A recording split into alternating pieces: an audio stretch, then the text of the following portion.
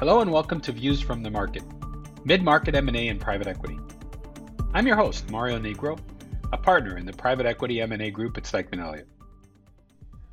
Today's special guest is Mark McPherson. Mark is the co-founder and partner of Argyle Capital Partners.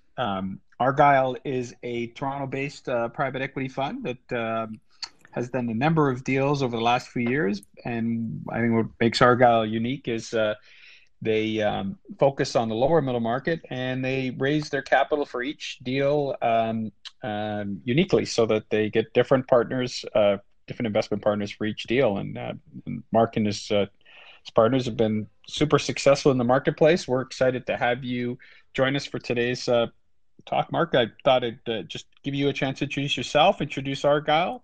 Tell us a little bit about what you've been doing, especially during this COVID environment. Well, that's a great intro, Mario. Thanks. I suddenly feel very important after that intro. I don't even know where to go from here. I mean, I shouldn't say anything about myself because it's already been articulated so well. Yeah, look, it's been an interesting ride the last little while. I would say when COVID hit, we quickly looked at the portfolio, and I guess maybe taking a step back, the types of businesses we invest in are, now that we look back at COVID, seemed to backtest well for a global pandemic, and that was completely by accident, of course. But we do focus on businesses that are in basic industries, old economy, stuff like steel distribution, industrial products, manufacturing, distribution, that sort of thing. Stuff that doesn't necessarily go away over time, or can't become obsolete, but is not super interesting. I mean, it's interesting to us, of course, but it's not interesting it's not as interesting to folks in institutional money management as healthcare or tech or software or that sort of thing. That's where we find our what interests us. And Mark, can I ask you, you've done a great job of building relationship with investors, and obviously you've done multiple deals. What can I ask you? What do you focus on in terms of your relationship with investors? Because obviously your model is an ongoing relationship with investors. I hate to say what your secret sauce is, but how do you look at your relationship with investors? And I'd love to hear more about how that works and how they interact with you when it comes to deal flow. Yeah, that's a good question. I mean, I think for as you pointed out, Mario, each deal we do is financed independently, and we have some pretty good overlap with some core investors that come into all of our deals. But what we try to do is when we find an opportunity that's in this particular industry, we try to find a partner who understands that industry, and find a partner who can add value, operationally. And I don't mean like going to site every day and rolling up their sleeves, but having some expertise or some experience in the past of dealing with this industry or this business to give us some extra insight or a leg up as we structure and diligence and close the deal, but also afterwards as we own the company and we try to manage through the transition and try to grow the business and that sort of thing. It's beneficial to us to have investors who have that expertise in some shape or form. And Mark, obviously the last year and a half is a completely different environment for us all when it comes to deal flow. What's your experience been like? I mean, have you been active over the last year and a half? What have you been seeing in the marketplace? We'd love to get your perspective on deal flow activity, what you've been doing, and how you found deal flow and activity during this COVID period. Yeah, I think everyone will have this similar experience. But when COVID first hit last spring, deal flow dried up pretty quickly as everybody was trying to figure out what they were going to do to manage through this. And I think a lot of sell side advisors thought it would be difficult to go to market with a company that was either doing really well through COVID, or conversely not doing that well through COVID. So there was a bit of a wait and see for a few months there. And then a whole flood of stuff came in the fall, which was interesting. Probably had more opportunities flying across our desks than we had seen in quite some time. And then, in recent months, again, it slowed down again. And I think it's just a factor of a lot of supply got out into the market in the fall. But things are a little slower right now, it seems, for new deals coming up. I think, everyone's gotten comfortable with the fact that we're in a strange time, but you got to get on with life, and owners want to exit. Buyers want to buy. So it's getting back to normal, I would say. And Mark, I mean, investors are still interested in investing, like in terms of market players. You're seeing investors still active, banks lending. Are market player any differences you've seen in terms of the market players that you rely on for deals? No, I think the investor base that we partner with, they're allocated to lots of other asset classes, and they're, when they look at the stock markets and they look at other markets that may or may not be frothy right now. They still really like the idea of this sort of asset allocation to the the lower middle market, that space of company that we look to, the industrial products type businesses, ones that they easily understand, and where the valuations are not overly rich. And I think that's the key. Is you can buy similar companies to what we're looking at in the public markets, but you're paying a much higher multiple for them than what we can deliver through the structure and the companies that we find. So I think there's still quite a bit of interest from investors out there. I think there's a lot of capital, it feels like, in many different pockets out there, and I don't think it's retracted much at all. In fact, maybe even the other way, given the frothiness that we're seeing in public markets. And Mark, I mean, you've been doing deals during COVID, and you've closed, from what I know, at least one deal. I mean, have you found anything unique about the kind of deal closing experience, or the deal process? Have you done more diligence? Have you, obviously people talk about earnouts more and contingency in terms of their purchase. Have you changed the way you evaluate deals during this time? Have you been looking at deals a little bit differently given the context of the times that we're in? Yes and no. I would say, yes. When you meet a company or a management team or a group, it's much harder to build that rapport in the early days, because you're not, you're doing a lot of calls. You're not necessarily physically in their boardroom, that sort of thing. And even when you are, handshaking is not a thing anymore, which is always kind of odd, when you're in those circumstances. But, it's, and when you think about, the particular business, there's certain things you have to, adjust for, whether it's been, the government support on the income statement, or, employee costs changing because of anything that COVID has caused. But I think once you manage through that, it's really not completely different. The banks are very supportive. We're not big users of earnouts in any case. I think it's not that there's anything wrong with that structure. I think it's a tough one.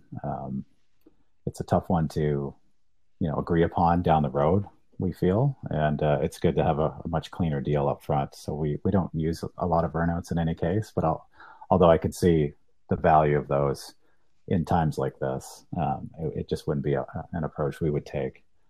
I think we believed valuations would correct a bit and come down, but I don't think that that's happening. Again, I think it's because of the surplus of capital that's in the market, and the number of participants that are entering the market and looking at ideas and looking at companies. I think valuations are still, holding well through this period, which is really interesting. Well, I was going to ask you about that, Mark, because what's interesting about your fund is I mean, your partners, you were all professionals. You were in the deal environment in different roles before you started Argyle. You decided to start a fund. You didn't raise a committed fund. You decided to go a deal by deal approach in terms of raising capital and finding deals, and it's worked out, well for you, and that you're on to, you've done multiple deals.